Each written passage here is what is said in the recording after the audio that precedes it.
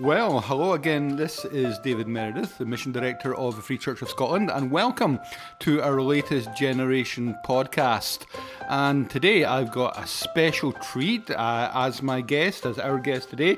I've got one of my oldest friends. So if you speak and reveal who one of my oldest friends is. One of your only friends, David Robertson, is my name. So you all know David Robertson, alias the Wee Flea. It's great to have you on board today, David. And now, as most of the listeners will know, that there are going to be one or two changes in David's life. Can you tell us what they'll be, David? As in 14 days' time, I should be in Sydney, Australia, working for an organisation called City Bible Forum. So after 27 years in St. Peter's and 33 years as a Free Church minister, I will be leaving these shores for a couple of years. Okay, now the listeners will be very interested. Will you still retain your status as a Free Church minister? Yeah, unless you kick me out.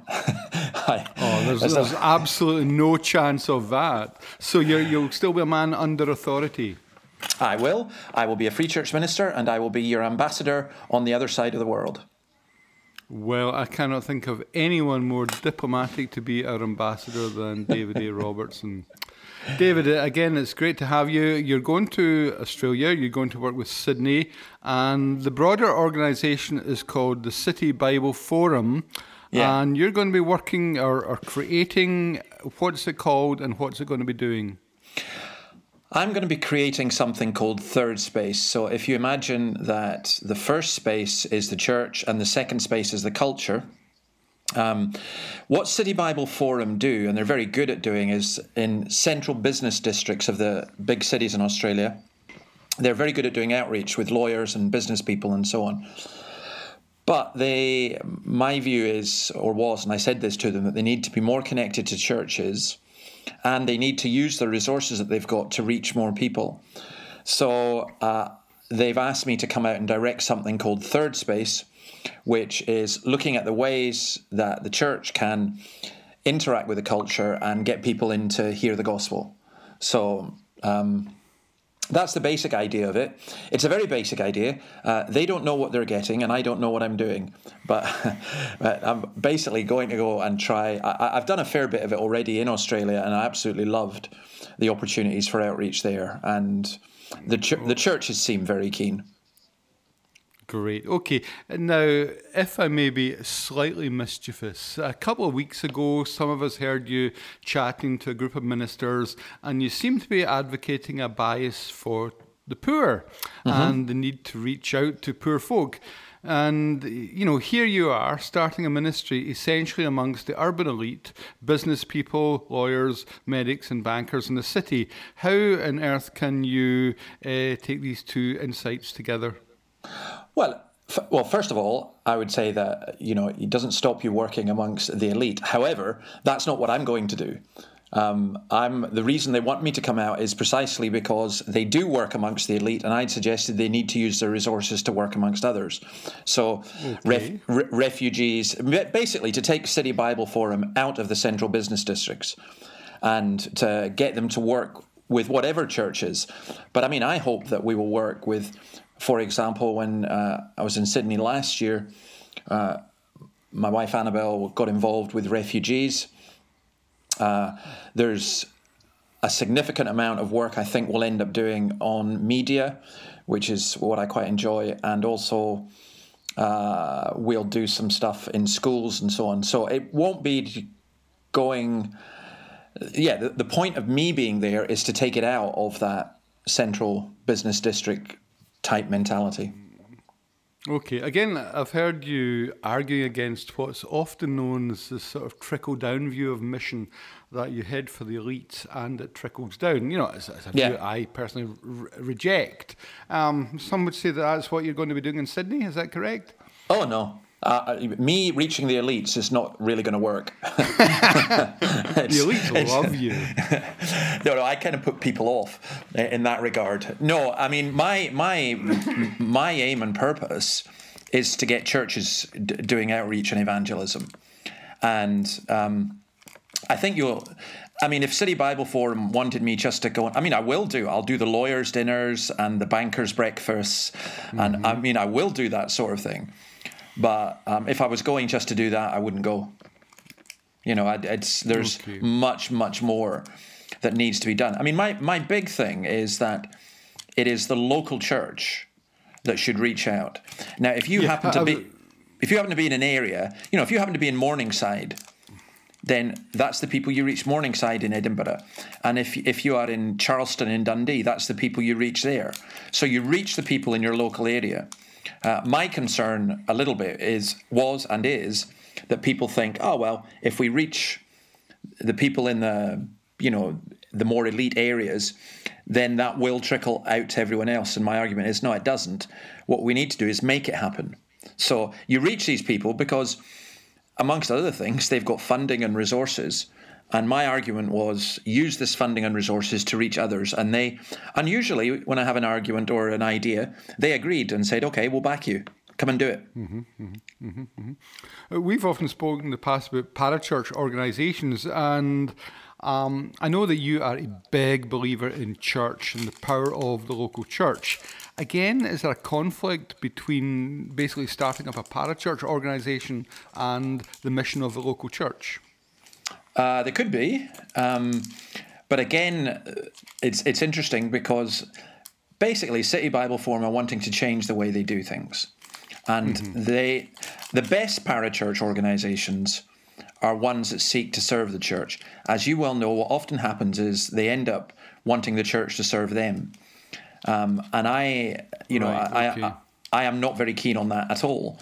But my aim, as I said, is to get local churches involved in evangelism. So when I was out last time, there was a variety of different, like the Chinese Presbyterians or St. Thomas's Anglican, which is pretty well upper middle class.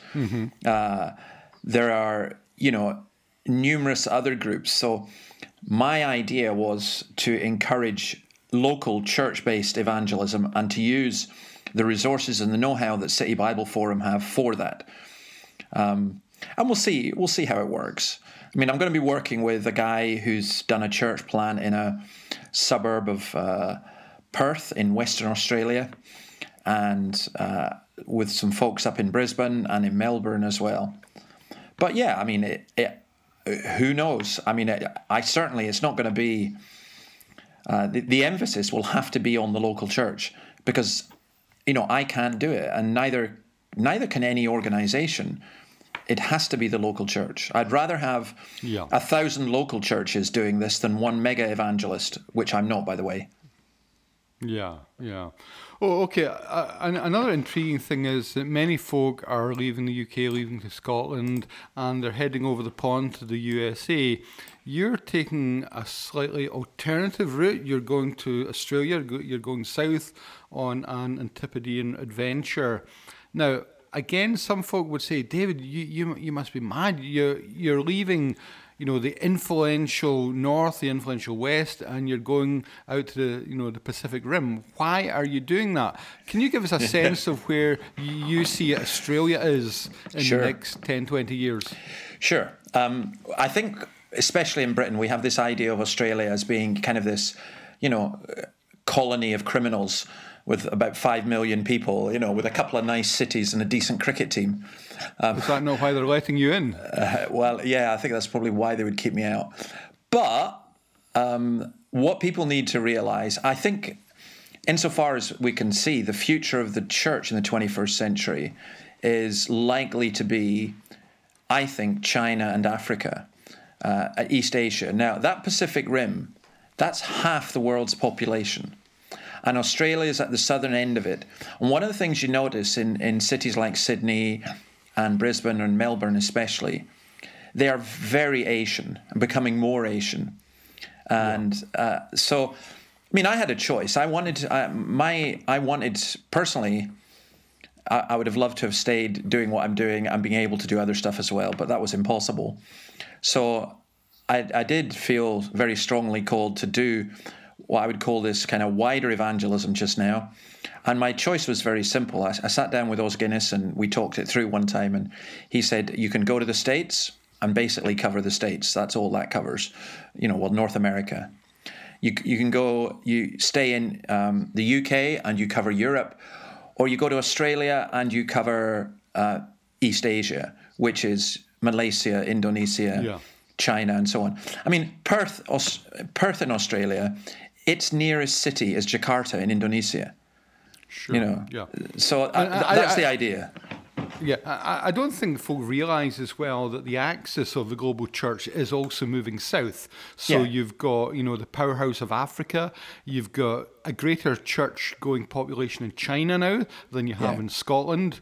The Chinese tiger is coming awake. And even in terms of Christian thinkers, I mean, I'm reading just now Evangelism in a Skeptical World by your future colleague, Sam Chan. Yeah. And I really think it's one of the most influential books written in the last few years on how to reach postmodern society with the gospel.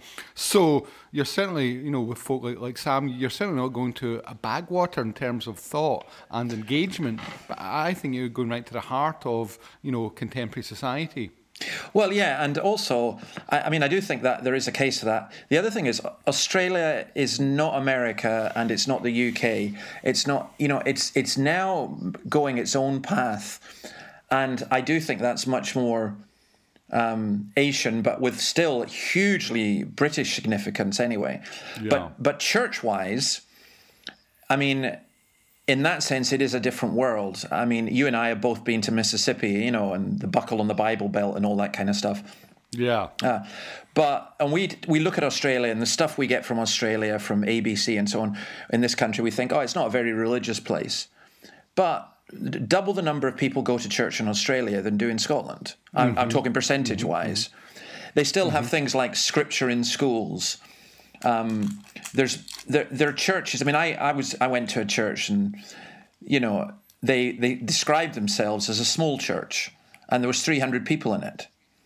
That'd be a big church in Scotland. Well, in the Free Church or in most other churches, we'd consider it a mega church. Sure. So it's a different world. I'm not saying it's a better world, but one of the reasons they wanted me to go was because they are 10 years behind us in terms of secularization, and they know that that's the kind of evangelism I do, and to be honest, I think they've been struggling a little bit with that. How do we cope in an increasingly non-Christian society? When they had John Chapman and Billy Graham and so on, it was much more a Christian society. Yeah. I mean, each society has its culture, and one of the stereotypes of Aussies is that they are straight talking. They are pretty blunt people. Now, again, you know where I'm going with this, don't you? Yeah, absolutely. With the greatest respect, you're a straight talking guy, and sometimes the sort of UK sensibilities just don't like your approach. Folks say, Robbo, he's very aggressive. Do you think that, first of all, do you agree with that? And secondly, do you think that your style, if I can call it that, will go down better in an Australian context than it maybe does in the UK context? Well, let me leave the UK context out for a wee minute and just say it'll certainly go down a whole lot better than the southern US context. Where everyone's nice. Where everyone's really, really nice, and everyone keeps reading between the lines and so on. And I just don't do lines, or I don't do in between. You don't have lines now. No. So, I remember our friend Ligon Duncan saying to me one time, Dave, you've got to understand. We don't mean it. So that guy who said, tell me your whole heart, and you did. He said he's still in therapy, Yeah. So I remember you being for dinner in someone's house, and clearly they'd run out of food, and they asked you very politely if you would like seconds. Everybody in the room knew there was no more food, and you said yes. I'll have some seconds, which kind of illustrates your outlook. You take people as you find them. Well, I do. But are you looking forward to the more kind of blunt Australian approach? Well, no, they are very direct. Now, they also have this thing called tall poppy syndrome.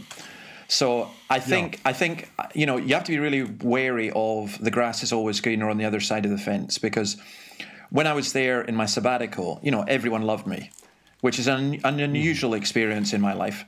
And but I realize I was the new kid on the block. I was no threat to anyone. You know, I'm going away. This is going to be different. I'm going out. I'll be working there, living there for a while anyway. But I do like culturally. I like the directness and I like the openness. I think there are a lot of places in the UK where that still works. I think there are other places where it doesn't work.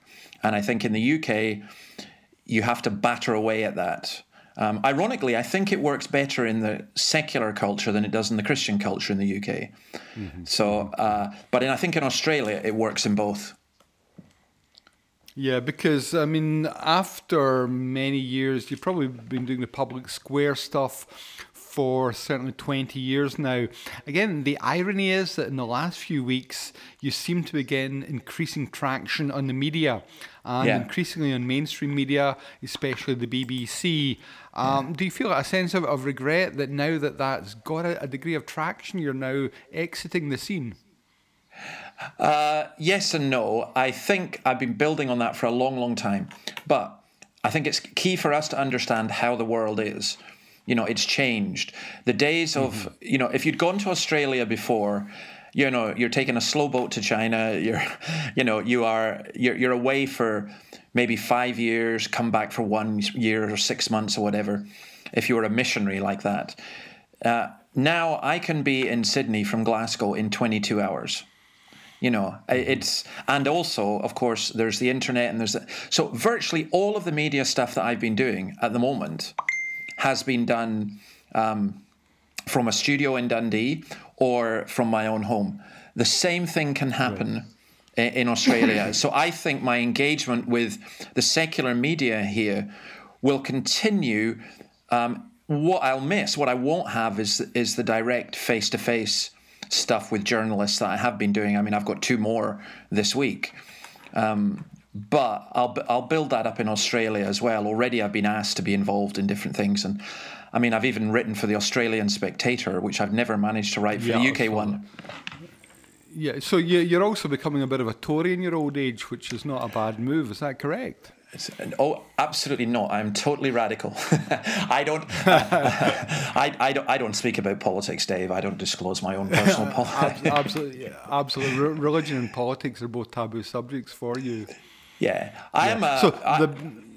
Sorry, I was just going to say I am a conservative, socialist, liberal, nationalist. You name it. I'm green. I'm probably all of them on some issues. I am no longer party political. Okay. The big news this week, of course, is that your visa has come through. You are now legal. You are now good to go. Yeah. Can you give us a time frame? Are you emigrating forever? What's the story in that one? The visa lasts from the 1st of July 2019 to the 1st of July 2021. So it's... because of my previous experience in terms of ill health and so on and almost dying, I am very reluctant to say what's happening next week, never mind in 2 years' time. And I also think that it's, what will I call it? It's James's word, you know, who are you to say you're going to do this and you're going to do that? Sure. I mean, I'm so paranoid about that, or biblical, that I find myself, it's not until I'm on the plane to Australia that I'll actually think we're really going. But as for coming back, the intention and the trajectory is to come back. But I may not be alive, you know. Yeah. Just don't give British Airways your passport. You'll remember that lesson. Yeah, well, we won't go British Airways either. We love going Emirates because they're, no, we'll do that. If I can go back and, touch on that point, again, I think a lot of the listeners may or may not know that, a few years ago, you almost died. Yeah. I was beginning to write your eulogy. It was a really good one, I have to say. Yeah. You're almost there. You were within a whisker of death. Would you agree with that? Yeah, absolutely. I mean, I didn't know it at the time because I was in a coma, but yes, that's true. My surgeon to this day does not understand how I'm still alive. Yep. Can I ask you, to what extent has that changed your life? It seems to me, and I'm one of your oldest, closest friends, it seems to me that was a life-changing experience. You became bolder. You took on just this attitude of focus, and really the extraneous things of this world did seem to be peripheral. Was that a changing event for you? Yeah, totally. The way I describe it is this. Once you go through that and you come out of hospital, the things you appreciate are things like clean water and you know, friends and family and so on. And a lot of the things that wind you up before or you're concerned about, they're not that important. And for me, in terms of the gospel, it was very simple. I believe that I'm called by God to proclaim his word, and I have to do so until the day that I die, and I don't know when that's going to be. But for me, it's put a very strong focus in that. So, you know, and also I think it was funny, my surgeon, who's a Muslim, said something to me that was really quite profound. He said, "You're a very blessed man because you deal with the most important issues that people have to deal with, and you've been there." And I do think that has made a difference in terms of how I deal with people. You know. Now, a lot of your engagement with folk is, by its very nature, confrontational. You're always in debate. You're always in a situation which is adversarial. Is that? Do you enjoy that? No. And it's the reputation is a bit worse than the reality. Most of what I do isn't confrontational. Although I do think actually most people could do with a little bit more confrontation. My aim always, when I discuss things, is I'll be confrontational often about things that aren't that important. And it's like on the internet, people have clickbait. So how you advertise this podcast, you want to get people to listen to it, you know. I don't do clickbait, but what I do is I try and provoke people to start thinking. And then I want to go into the deeper issues. So, you know, sometimes you stand up and you say something and you know a hornet's nest is going to be stirred. So I did something recently, you know, the issue at the moment is transgender, and I've done a fair bit on that. And every time I write on it, I know I'm going to get just pelters. But that's fine. You live with that as long as you don't react to it. You know. Yeah, there's this thing going around just now, you know, the YouTube clip of that teacher who was telling the pupil that he had to leave his class because, you know, he was duty-bound to enforce the party line. Yeah. This all sounds very Orwellian. Do you think it is? Yes, I think it's totally Orwellian. I think the number of people who've contacted me, intelligent people, because I'm high profile, lots of people contact me. So doctors, teachers, you know, other medical staff, politicians saying, I totally agree with you, keep speaking, but I can't say it. And that's actually quite disturbing. I think my favourite was, I wrote as a joke, you know, being confrontational, but I wrote as a joke, we soon won't be able to use the term breastfeeding about the transgender issue. Yeah. And immediately, within half an hour, a consultant got in touch with me anonymously. He said, you know, I couldn't use his name, and I won't. But he said, I know you meant this as a joke, but he said, I'm sitting here with a letter from the I think it was the British Medical Association, instructing me to tell my staff not to use the term breastfeeding because there are 2 transgender men who have artificial chests. So now on, we have to say it's chest feeding. And it's just incredible. Well, you're the classic little boy who said that the emperor has no clothes. Yeah. You know, I think that's fairly obvious. Now, when you were minister of St. Peter's for, was it 27 years? 27. Officially, I still am for another 12 days, but yeah. Okay, so officially you are until the end of the month. Yeah. I remember, many of the folks will remember when you went to that church. It was single figures. It was toxic at multiple levels. You left it, or you are about to leave it, in a very healthy condition. Does that bring you a degree of satisfaction and thankfulness? Well, yes and no. It's not as healthy as sometimes it may appear because it's full. But having said that, and sometimes you'll know this, sometimes you look and you think, personally, I think of all the things I could have done that I didn't, if any of the listeners have seen Schindler's List, at the end when Schindler's saying goodbye to the people he's rescued, he starts thinking about, I could have done more. I could have got more out. And I've gone through that for the past couple of weeks thinking, I got this wrong. I could have done better. Mm-hmm. And that's true. But then on Sunday, a couple of Sundays ago, which was my last Sunday, when I looked out and I saw a full church and I saw all the children and the letters and stuff that we got, and then the church plant in Charleston, especially when I felt the congregation really owned it in that sense, I thought, no, this is a good thing to leave. This is a good thing for someone else to come in. This has been a good thing to be part of. If you want, I could list all the faults and all the things that are wrong. And if people want to start telling me what's wrong with me, I'll just turn around to them and say, yeah, you're right, and you don't know the half of it, But still, it's a good thing. Yep. You and I both entered ministry around about the same time, the early 80s. And, this is a Generation podcast. Generation is part of the mission board of the Free Church of Scotland. The denomination, I think, is unrecognisable to what it was in the early 80s. As you leave, we've spoken about reality, we've spoken about things that discourage you. Can you just focus, what as you look back on a long, fruitful ministry, your son Andrew is now a Free Church minister, one of our best preachers, potential for the future. What can you identify as the really positive things in the Free Church of Scotland and in Scotland? So the positive things that give you a degree of optimism and hope for the future, and things that we've got to build on.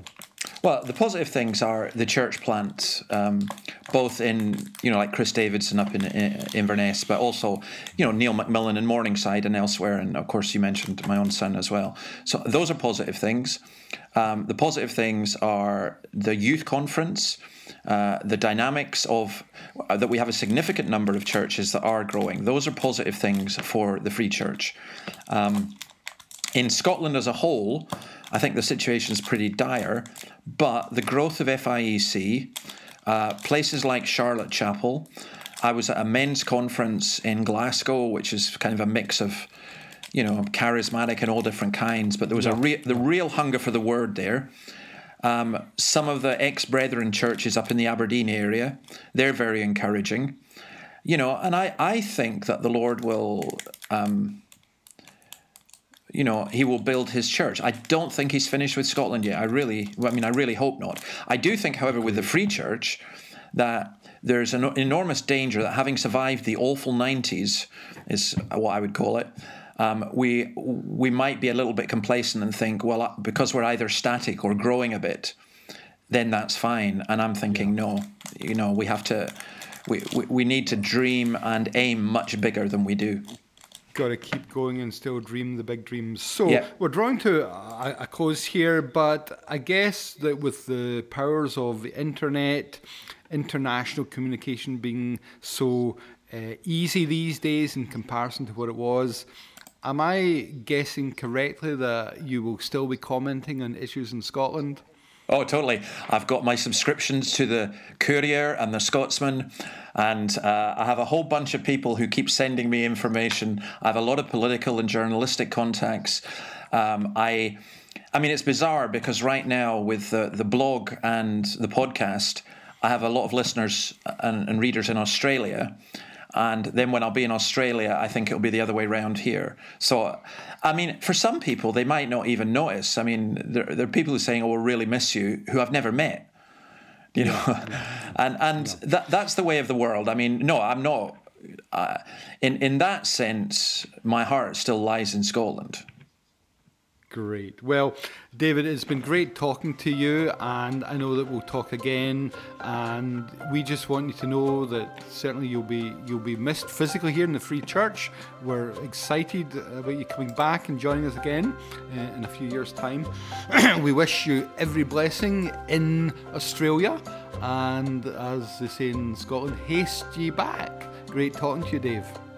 No, and talking to you as well.